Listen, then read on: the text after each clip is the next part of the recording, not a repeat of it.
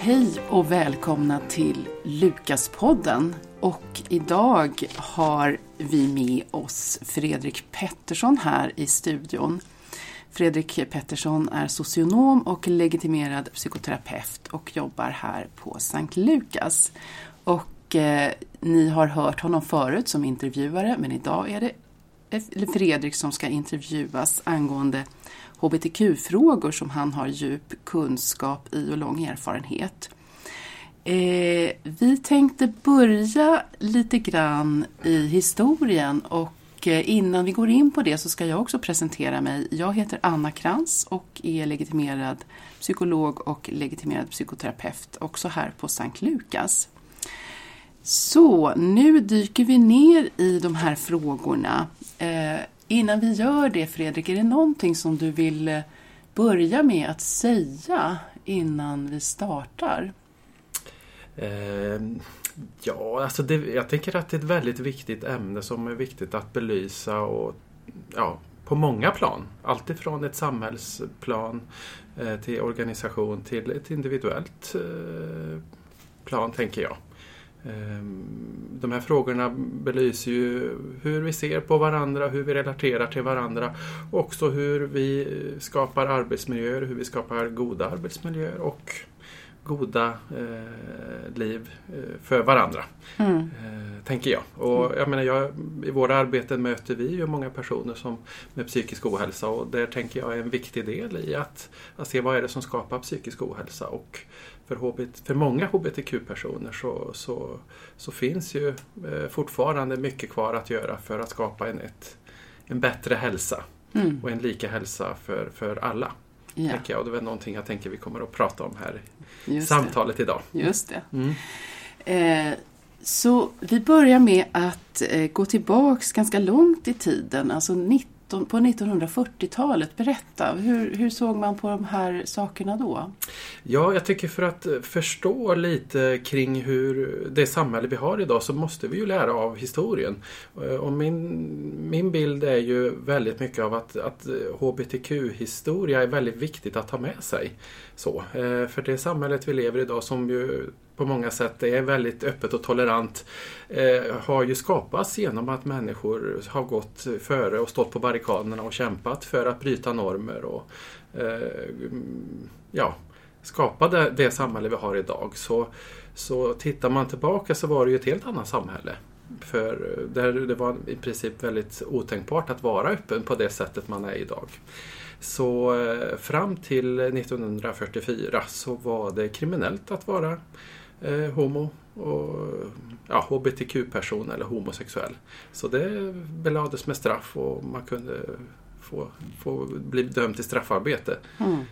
Oftast gäller ju detta män. Kvinnor som så ofta var ju ofta förbigångna när det gäller de här sakerna, lite mer osynliggjorda. Men 44 så blev samhället så pass, öppet i den bemärkelsen att detta avkriminaliserades. Och sen får man väl hoppa fram till 1970-talet innan nästa stora revolution hände, kan man säga, på området. Ja, man kan ju tänka så där att 44 att allting var bra nu, att det avkriminaliserades, nu är allting frid och fröjd. Men så var det ju inte, utan det var ju snarare som så att istället för att vara kriminellt då, så ansågs ju homosexualitet som en psykisk sjukdom, en störning. Och var så fram till 1979 när ett uppror skedde i den bemärkelsen att människor under frigörelseveckan i Stockholm ockuperade eller satte sig på Socialstyrelsens trappa och protesterade mot den här att det var på det sättet, och därigenom så skapade man en förändring och att Socialstyrelsen tog bort då sjukdomsstämpel på homosexualitet. Det finns faktiskt någonting lite roligt också, att det var personer som ringde in till Försäkringskassan och anmälde sig som sjuka då utifrån sin homosexualitet. Och det finns, vad jag vet, ett fall där en kvinna då fick sjukpenning för det. Så var det. Ja. Men 79 så togs sjukdomsstämpeln bort. 79, och det är ju inte så långt bak i tiden faktiskt. Nej. Så mycket har ju hänt ändå. Och sen har ju då Pride kommit och det är väl ungefär 20 år sedan man började ha Pride-festivalerna. Stämmer det ungefär? Ja, precis. Första året var 1998 när det blev Europride och Pride. Tidigare hette det Frigörelseveckan. Ja, som också var en vecka varje år då i Stockholm. Så, och den växte ju också successivt från att vara ett gäng väldigt starka individer på 70-talet som inte var så många. Men 98 var första året då det var Pride och det är en väldigt stor milstolpe i synliggörandet. I synliggörandet och med Pride-flaggan och den här globala rörelsen också får man ju säga som Pride har blivit. Så. När det gäller då din erfarenhet, du har ju jobbat i många år i olika organisationer med de här frågorna. Vad är din erfarenhet? Vad har du sett för förändring från när du började jobba med då HBTQ-personer som vad jag förstår då kom och träffade dig på grund av att de hade drabbats av olika problem, psykisk ohälsa och liknande. Nej, men den tydliga förändring jag har sett under, det är drygt 20 år jag har jobbat då inom området kring samtal och psykologisk hälsa och så, är ju verkligen att se just den här, hur samhället har blivit mycket, mycket mer öppet. Lagar har gått igenom, det har blivit möjligt att ingå äktenskap, adoptionsfrågan finns på ett sätt där man har blivit, får göra det, och man märker ju av att samhället är ju så mycket mer tolerant och öppet idag på ett annat sätt än vad som var inte för allt så länge sedan. Kring 90-talet och förstås tidigare. Så den stora förändringen tycker jag har sett. Och att det finns faktiskt också väldigt mycket mer, vad ska man säga, förebilder, alltså kända personer. Man ska ibland tänker man, är det så viktigt med att kändisar ska komma ut och så vidare? Ja, jag skulle säga att det är det. Jag skulle säga att de här personerna som är öppna och som länge var kanske de få öppnat, som Jonas Gardell och Mark Levengood och Eva har ju betytt oerhört mycket för både attityder för allmänheten men också för HBTQ-personer. Och det tänker jag är ju också en stor förändring, att går man tillbaka inte för så lång tid så var det väldigt få personer och väldigt få kända personer som var öppna. Idag finns det en mängd personer inom många olika områden som är öppna, och det tänker jag är verkligen positivt och speglar samhällsutvecklingen också. Så mycket positivt har ju verkligen skett under de här åren.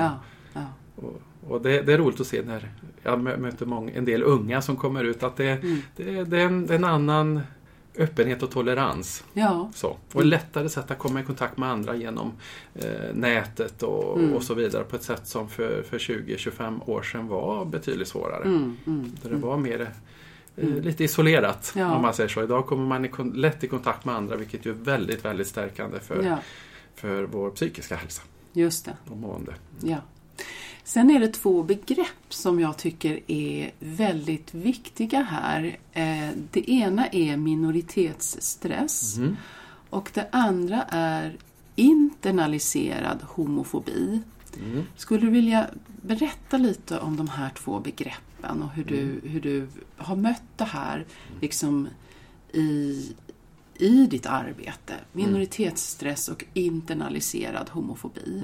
Ja, de hänger ju väldigt mycket ihop, de här 2 begreppen. Och om vi tar minoritetsstress så är ju det på många sätt vad ska man säga, en stor orsak eller stor grund till den psykiska ohälsa som jag tänker är ändå till viss del förhöjd inom HBTQ-gruppen.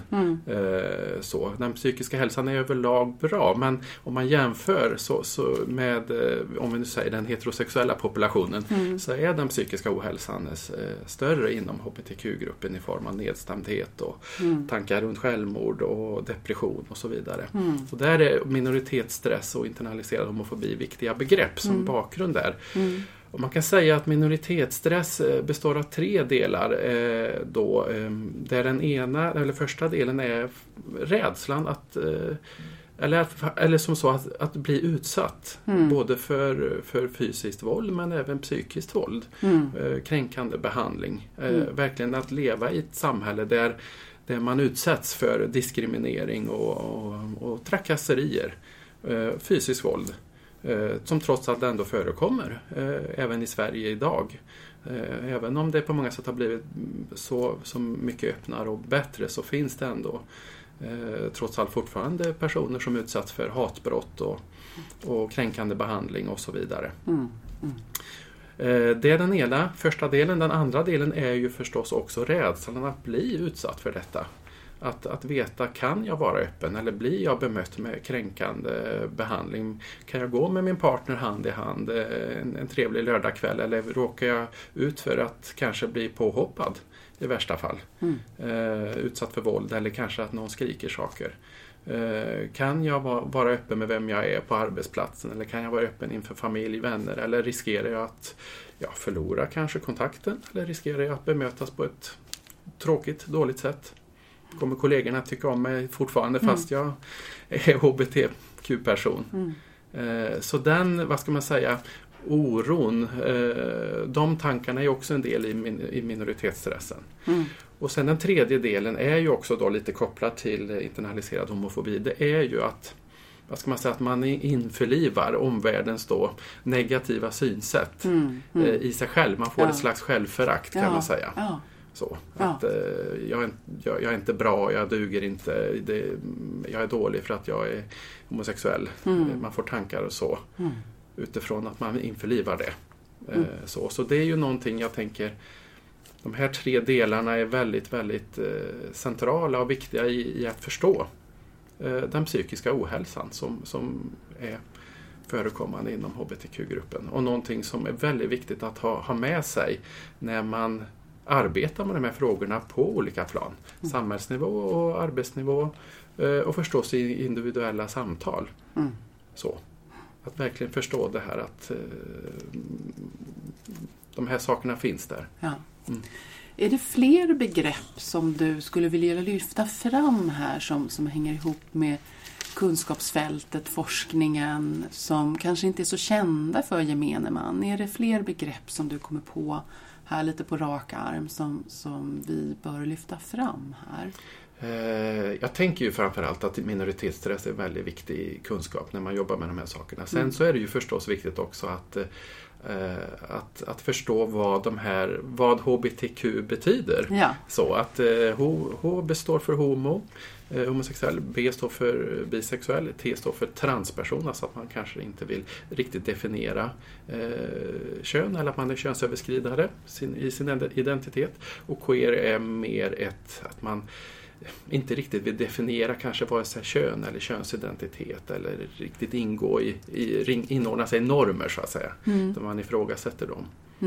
Så att förstå de sakerna, tänker jag, är en viktig del. Ja. Och att också i det verkligen förstå vad de betyder i den bemärkelsen att vad innebär det här? Så. Ja. Att inte förutsätta att alla är... Vi lever ju på många sätt i en heteronorm, men att inte förutsätta att alla är hetero.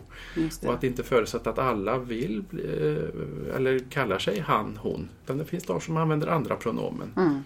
Och det tänker jag är en viktig del på i individuella samtal. Att vara väldigt lyhörd inför det och att efterfråga. Kring partner, att man är väldigt neutral i det man frågar, på så sätt öppnar man upp. Just det. Så. Och jag tänker också när du berättar om det här nu, just det här som handlar om hur, om man får säga så här, medelsvenskan har kunnat så att säga förstå och ta till sig successivt de här olika delarna. Att jag har förstått det som att medelsvenskan har nu fått lättare att ta till sig och förstå, acceptera, tolerera, omfamna det som är homosexualitet, bisexualitet. Men att jag har förstått det som att medelsvenskan har lite svårare då att förstå det här som handlar om trans, könsöverskridande och queer. Och att det, tänker jag, handlar om att vi är vi rädda, vi förstår inte, det är någonting lite obegripligt, man är inte van vid det. Och så har vi också pratat lite grann om att det här kan vara lite typiskt svenskt. Att man kan acceptera homosexualitet, bisexualitet, men när det kommer till trans och queer så blir det plötsligt svårare. Men det finns andra exempel från andra länder där man egentligen vänder på perspektivet. Skulle du kunna berätta lite grann om det? Hur det kan se ut i andra länder med de här frågorna? Ja, men det är ju väldigt mycket som så att i Sverige och Sverige och i västvärlden så är det väl på det sättet att homobi har blivit lättare att kunna, vad ska man säga, inkludera och så vidare, medan trans och transpersoner på många sätt gör den resan nu som många homobi gjorde för ett antal decennier sedan. Men i många andra länder är det ju på många sätt tvärtom. Jag tänker i flera länder i Asien, i Mellanöstern och så vidare, så är ju tyvärr är det ju på många sätt olagligt och till och med dödsstraff på homo- och bisexualitet så att säga, medan det är helt mer öppet och tolerant och tillåtande att vara trans. Att göra, vad ska man säga då, en könskorrigering och ändra sitt kön, om man uttrycker det på det sättet, är mer tillåtande än homosexualitet. Ja. Så. Och det är ju ganska intressant just det här hur otroligt kulturellt det här är och hur normerna ser ut och hur trögt det är att förskjuta, så att säga, att få människor att inte vara rädda och omfamna det här, den här variationen. Ja, och jag tänker ju det som, precis som du säger, att normer är ju någonting vi på många sätt skapar. Ja. Och normer är ju inte hugget i sten, utan normer är ju någonting som hela tiden förändras i alla tider. Absolut. Och som vilken tidsålder man än tittar på, så har ju det funnits saker som de har brutit med. Ja, just det.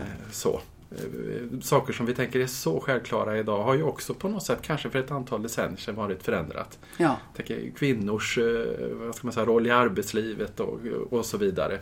För ett antal decennier sedan och tidigare så var ju det också en helt annan diskussion runt de sakerna. Ja. Så, vilket är så lätt att glömma bort. Det är det. Så. Ja.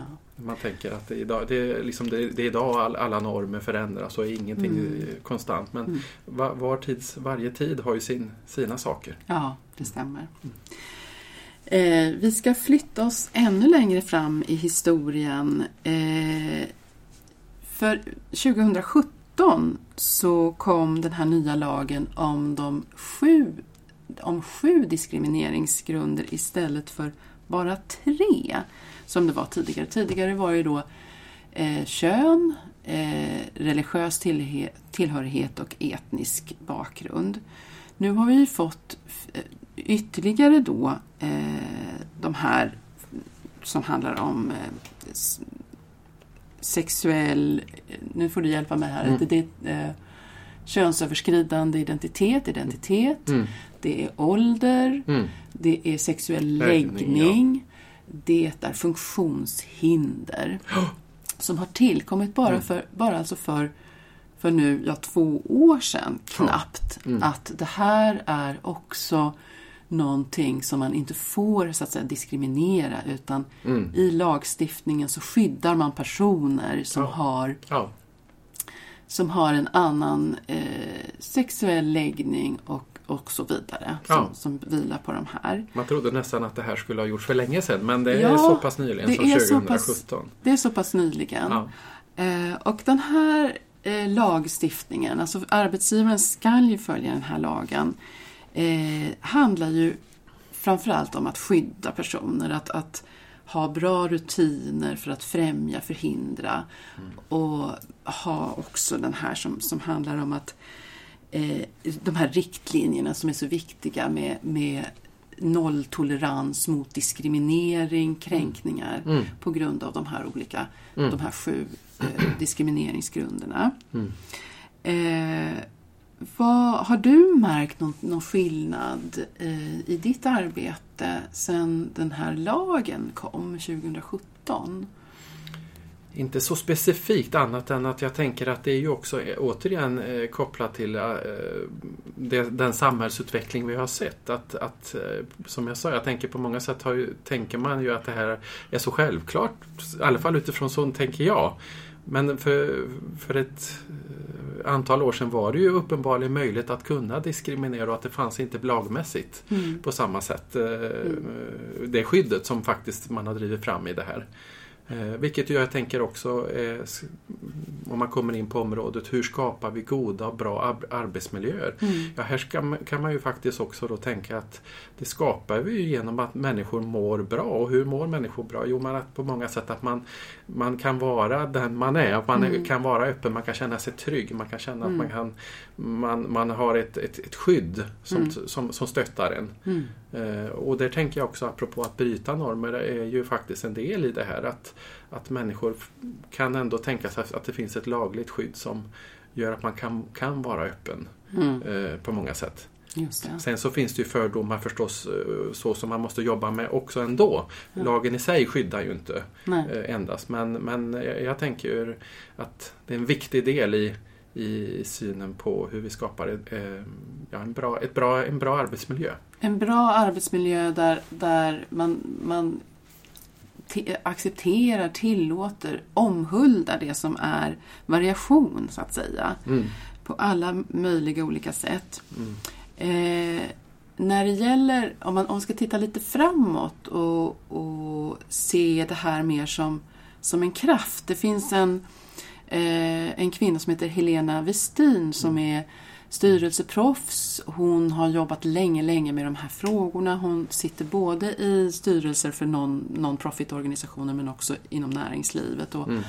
Och har ju jobbat, både känt av det själv men också jobbat med de här frågorna länge. Hon pratar om HBTQ-kraften, att det som är bra för HBTQ-personer, det är bra för alla. Att det här är någonting som vi behöver.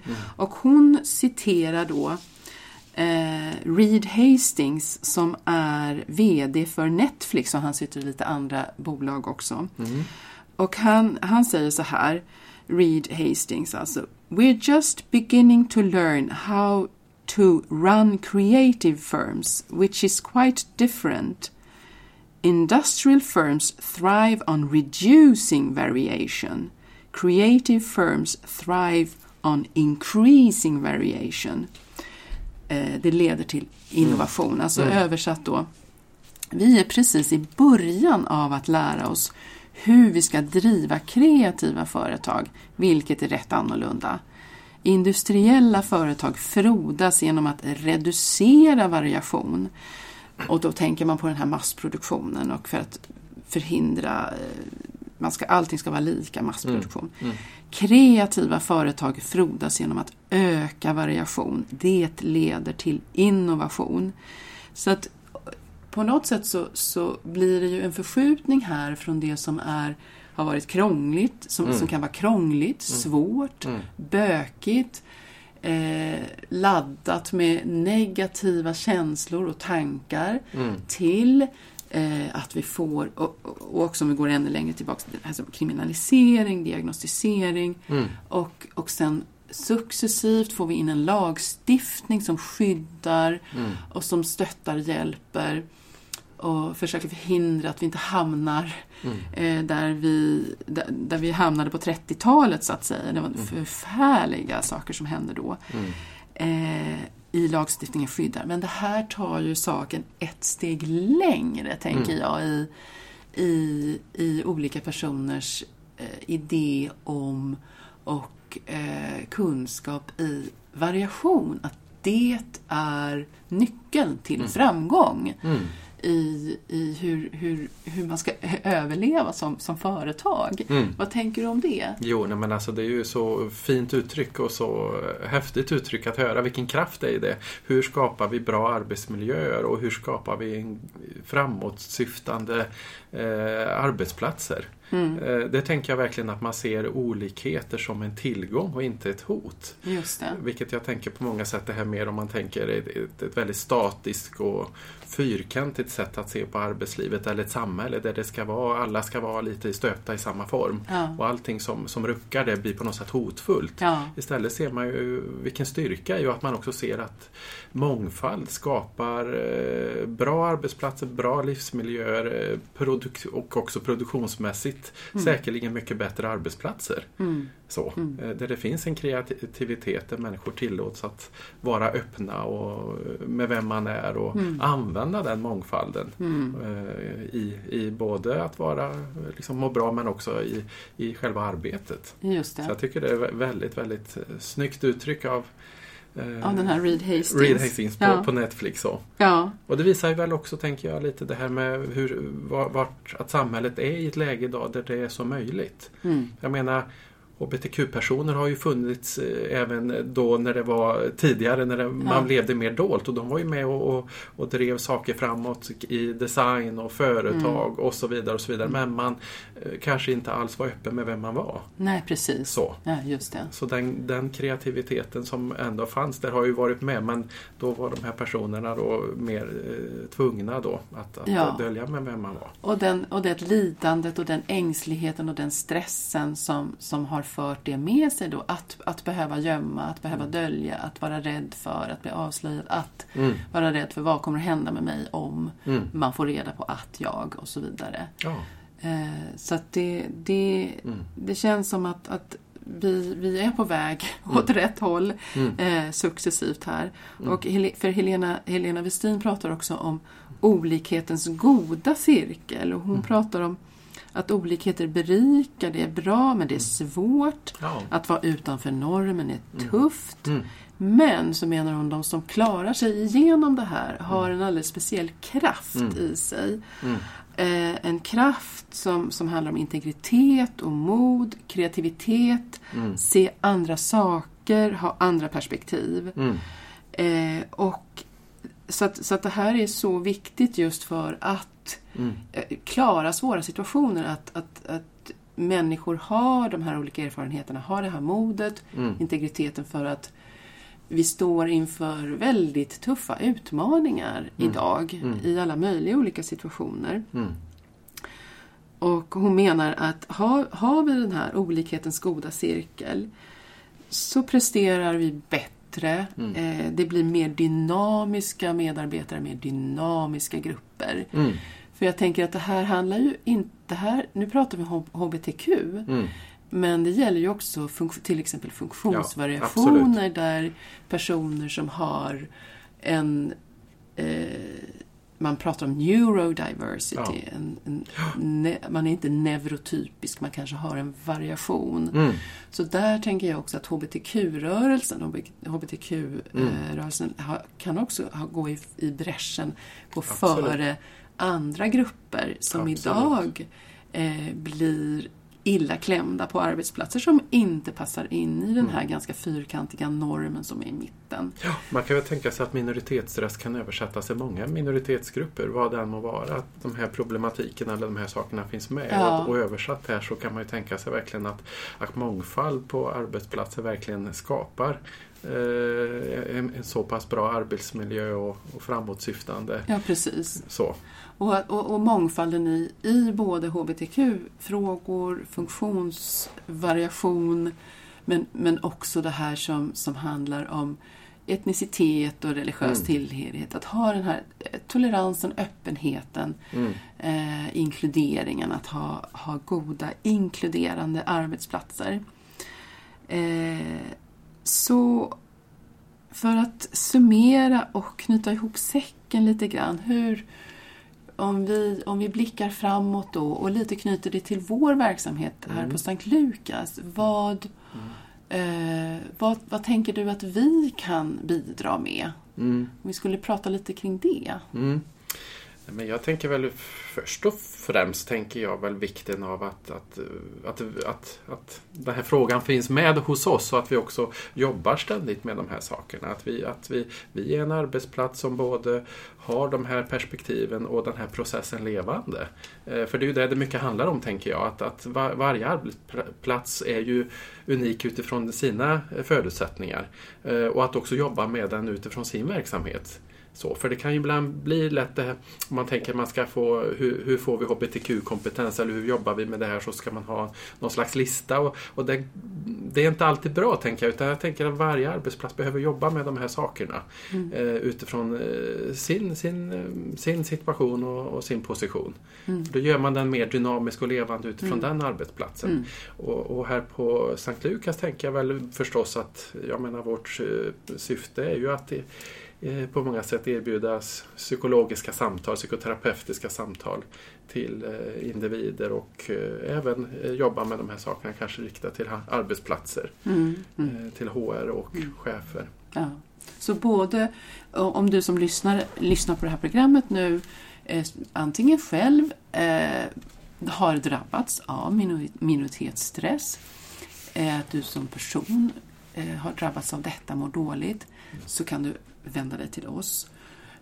Eller om du som lyssnar är arbetsgivare eller jobbar som HR-chef, kan också vända dig till oss, där vi kan gå in och hjälpa till och reda i om det har uppstått en situation där man behöver faktiskt utreda vad har hänt här, eller hjälpa till och se vad har hänt och hur kan man undvika att det händer i framtiden. Vad har man för policydokument? Hur ser de ut? Följer man lagen? Så att vi på Sankt Lukas kan både hjälpa till på de här mer strukturella nivåerna, men också individuella nivåer, så att säga. Så är ni välkomna att kontakta oss. Och det är väl väldigt, tänker jag, någonting att hålla den här kunskapen levande. Just så, det. att verkligen liksom införliva det med sin verksamhet och jobba med det. Just det. Okej, är det några slutord här, eller känner vi oss lite nöjda? Men jag tänkte en sak som jag ändå också vill lyfta fram är ju det här begreppet komma ut. Att komma ut, för det är ju ändå också någonting centralt som att komma ut med vem man är, homo, bi, trans, queer. För många är det någonting som är stort, och för många så är det ju någonting man gör hela tiden. Det är ju icke att förglömma. Att man har en bild av att man kommer ut en gång och så är det bra. Så är det ju inte, utan det gör man ständigt i alla dess olika sammanhang. Man måste hela tiden ta ställning till att ska jag göra det nu? Ska jag inte göra det nu? Gör jag det i arbetsgruppen? Gör jag det ute på resa i världen? Vad kommer att hända då? Etc. Så det är ju också någonting apropå vad ska man säga, att det vi pratade kring tidigare kring minoritetsstress, att det här finns någonting med hela tiden som man ställs inför. Komma ut. När ska jag göra det? Var ska jag göra det? Hur blir det? Ska jag låta det vara eller ska jag göra det? Och så vidare. Just det. Och som du inledde med, att för att vi har haft den här positiva utvecklingen, den här resan, så är vi ju inte i mål och kan andas ut. Nej. Utan trots att det har hänt så här mycket bra saker, så är det ju lång väg att gå, så att säga. Vi är inte i mål, utan det här tänker jag, och att det här behöver man ju liksom jobba med egentligen kontinuerligt hela tiden, och inte sätta sig ner och nöja sig. För en kraft som Helena Westin pekar på är också det här att människan har en tendens att gilla lika.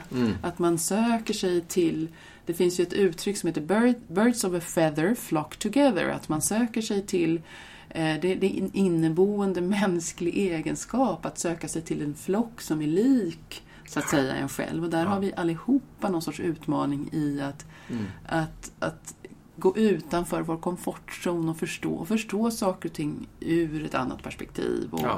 Och också se det som någonting värdefullt, positivt, som gynnar kreativitet, innovativitet.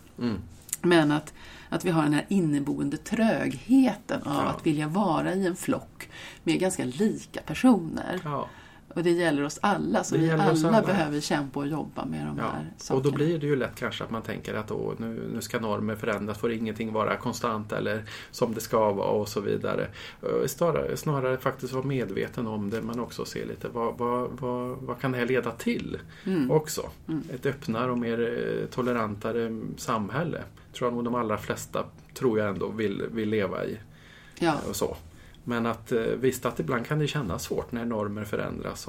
Och ibland jag tänker det här med att vara normkritisk behöver inte alltid vara, vad ska man säga, att nu ska man ifrågasätta och slänga bort alla normer, utan faktiskt vara medveten om att vi har alla normer. Vi bär alla normer inom oss och i ett normkritiskt arbete innebär det att få syn på det. Ja, just det. Så det innebär inte alltid att man bara ska kasta bort allting och att allting bara ska vara helt annorlunda. Nej. Utan vi lever alla med normer och vad det innebär så.